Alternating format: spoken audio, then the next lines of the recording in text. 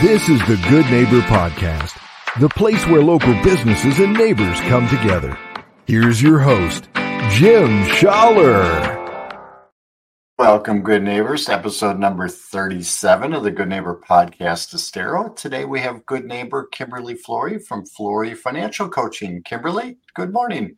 Good morning, Jim. How are you today? I am doing awesome. It's a pleasure speaking with you and getting to know you. So why don't we just jump right in and why don't you share with our listeners a little bit about what you do at Flory Financial Coaching?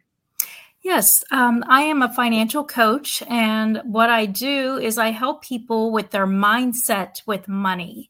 So a lot of people think that being good with money is all about the numbers, knowing what to do, and that's part of it. That's about 20% of it, but 80% of it is actually about your mindset and getting those good habits as far as the way you spend your money and being very intentional, because it doesn't matter how much money you make. It's very easy to overspend, to get into debt, to make wrong choices and end up in a bad situation.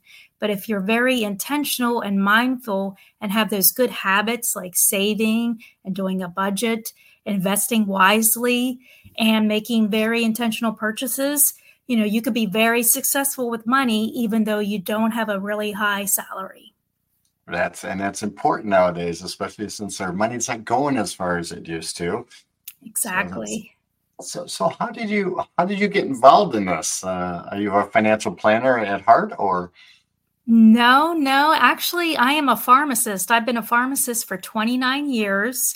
Wow. And just through my own journey of paying off a lot of student loans and doing all those things that normal people do when they get out of college. They get cars, they buy houses, they get into credit card debt. And I've been through all of that. So just through my journey of doing that and following the steps and changing my mindset, it was during COVID when I was thinking of going part-time and semi-retiring, which I did. But I started thinking, I think I can help people, especially young people that are young professionals like me, to help with those decisions. So I went through Dave Ramsey's financial coach master training and did that, and just started getting out there and getting the word out. And now I've been able to help, quite a few people doing, just what I know. And so, I meet a lot of clients where they are, and a lot of them are in that same situation where they have, really good incomes, but they're all over the place. They don't know what to do first, what debt to tackle first. And, that's how I got into it. And I've been loving it. And I've been loving sharing people's success stories. And it's been quite rewarding. And that's great. It's at this stage in my career, the same thing. It's about helping people. We want to give back. We want to make sure that we're contributing back to society and the people around us to make them better. Mm-hmm. Are you seeing certain trends with people nowadays as far as their finances are concerned? Well, a lot of the trends that I see, and it doesn't matter if they're single or a couple, I see where they're actually like opening multiple credit cards because they want to have that debt to ratio. They're worried about their FICO score. They're worried about their credit score, but they're like maxing them out and then just getting another credit card. So they have like multiple credit cards with high balances. And, that's not going to help your FICO score, because when you have a credit card, say you have a $10,000 balance, you don't want any more than $3,000 on that. You only want like 30% of usage on that. And so that's what I see. And then they're confused because there's multiple interest rates. They don't know what to pay first, but yet they have other goals. They want to buy a house or they want to get a new car, but it's hard to do that when you have all this other debt. So, that's where I go in and help them tackle that by, formulating a plan. But that's mostly what I see. I see a lot of credit card debt right now. And I mean high amounts like $50,000, $60,000, $70,000. Wow. Yeah, because that's how people are living. Like you said, the dollar's not going as far anymore, and they've got to make ends meet. Mm-hmm. Now, I know a lot of that has changed as far as you had mentioned the FICO scores. The reporting has changed dramatically over the last couple of years, and how that affects people and how that's reported correctly. That is right? correct. And, different places report at different times, and not everything gets reported. So, making sure if you do have a credit card, you want one that does have, that you have many, many years, like 20, 15 years, that counts for you, making sure you're making those payments on time, and the usage is a big part of it. That's a big role of it. And, basically, what a FICO score is, it's just that score that shows that you could pay your debt. So if you don't have any debt, you could actually have a low credit score, low FICO score, but, you just don't have the debt. So I think people stress too much about that. Now, if you're going to be making a purchase, if you're going to be buying a house, buying a car, you may need to have that, but there are other ways to do that. You can have underwriting from certain other things that you have, even your utilities. You can get statements from them showing that you pay your bills on time. So it's not always having that debt, but a lot of people think that it is. And that's it. And it's so we're seeing, like you had mentioned, a lot more people with carrying debt. Are they foregoing their, I'm going to say, their financial planning moving forward and kind of putting it on the back burner right now and just trying to make ends meet? Or are people thinking about what they need to do down the lines? I think they know what they need to do. They just are procrastinating. And I have, many, many clients that are in that 40-year range, 50-year range, even 60, and they really don't have any retirement set aside.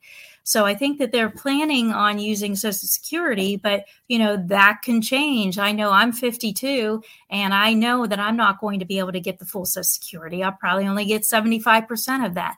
So a lot of people are, looking to something that may not be there 100%. So they need to change the way they're thinking, and just, if they get that, that's a bonus. But they need to really change that mindset and start planning. And, getting rid of the debt is really the best way so that you could focus on, that retirement. Yeah, and that's important because, even as we get older, we find ourselves in some situations becoming the caregivers. We're taking care of our parents or our relatives and as well too. And that's I want to say another financial burden, but there is a cost involved with some of that as well too. Exactly. So are people planning for their future, or are they just like I said, most of them are kind of just winging it, to be honest with you. Right. The people that I meet don't really have a plan in place. And, I've met also a lot of single women that are older that, if their husband passes away, they don't even know what to do with their finances. And, if you're married, I think that both people should be involved and have a say, because, if anything happens, say you get a divorce or your spouse passes away, you need to know what to do and have those things set aside. And not just the financial planning as far as the money, as far as like IRAs and investments, but also having a will, that type of thing. Because if you don't have that in place, that can lead to a whole other set of issues. Yeah, and it seems like if you don't have those plans in place, that that money goes elsewhere instead of where you probably intended it to go to. Exactly. So outside of the debt, I mean, I know the economy has changed quite a bit over the last couple of years. Are you seeing any other types of effects on what people are doing outside of the debt? Well, I see a lot of people just trying to do things for that quick fix, like investing, instead of like doing it when you invest. I'm not a financial advisor, but low and slow is the way to go. The long term, just making those regular investments. When you're investing, it should not be exciting. It should not be a roller coaster. It should be like set it and just let it ride. And that's what I've done since I was 23 years old. And it's paying off now. But people that, want that excitement, especially like with the cryptocurrency and stuff, which I don't know that much about it, but I know that could be a scary ride. I know people that are checking that every single day, every hour, because it's changing. And, that's too stressful. Investing should not be stressful like that. I know the market goes up and down, but if you look over the, many, many years, 50 years, it's been pretty average. And people are trying to do that quick fix, and I don't recommend that at all. It's like when you're cooking something in the oven. You can't keep opening the door and checking on it. You got to just let it sit in there and wait till it's finished. So you live in Southwest Florida. Are you from here originally? No, actually, I'm from Pennsylvania originally. I was born and raised there. I went to school there. I went to college. I went to Duquesne University in Pittsburgh, where I got my pharmacy degree. And then I just went over to Ohio. I was there for 4 years after college and, enjoyed that. But then I decided I wanted to buy a house, and my family started moving to Tennessee. So I moved outside Nashville, and I was there for 12 years. And I really, really enjoyed it, the change of seasons, everything like that. But then, I started visiting my friends in Florida and thought, well, I can do a change. So I've been here now about 13 years, and that's where I met my husband, who was born and raised here, and, just have been enjoying the weather, definitely. Yes, and that's why we live down here. Mm-hmm. And, and we appreciate what you're doing and sharing your knowledge and your experiences with the people here in the community. How would our listeners go about getting a hold of you if they wanted to, learn a little bit more?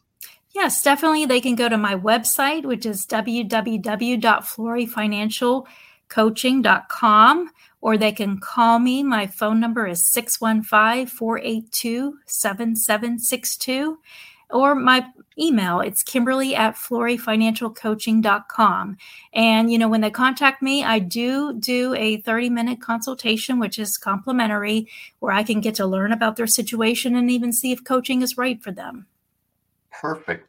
Well, Kimberly, thank you for being such a good neighbor.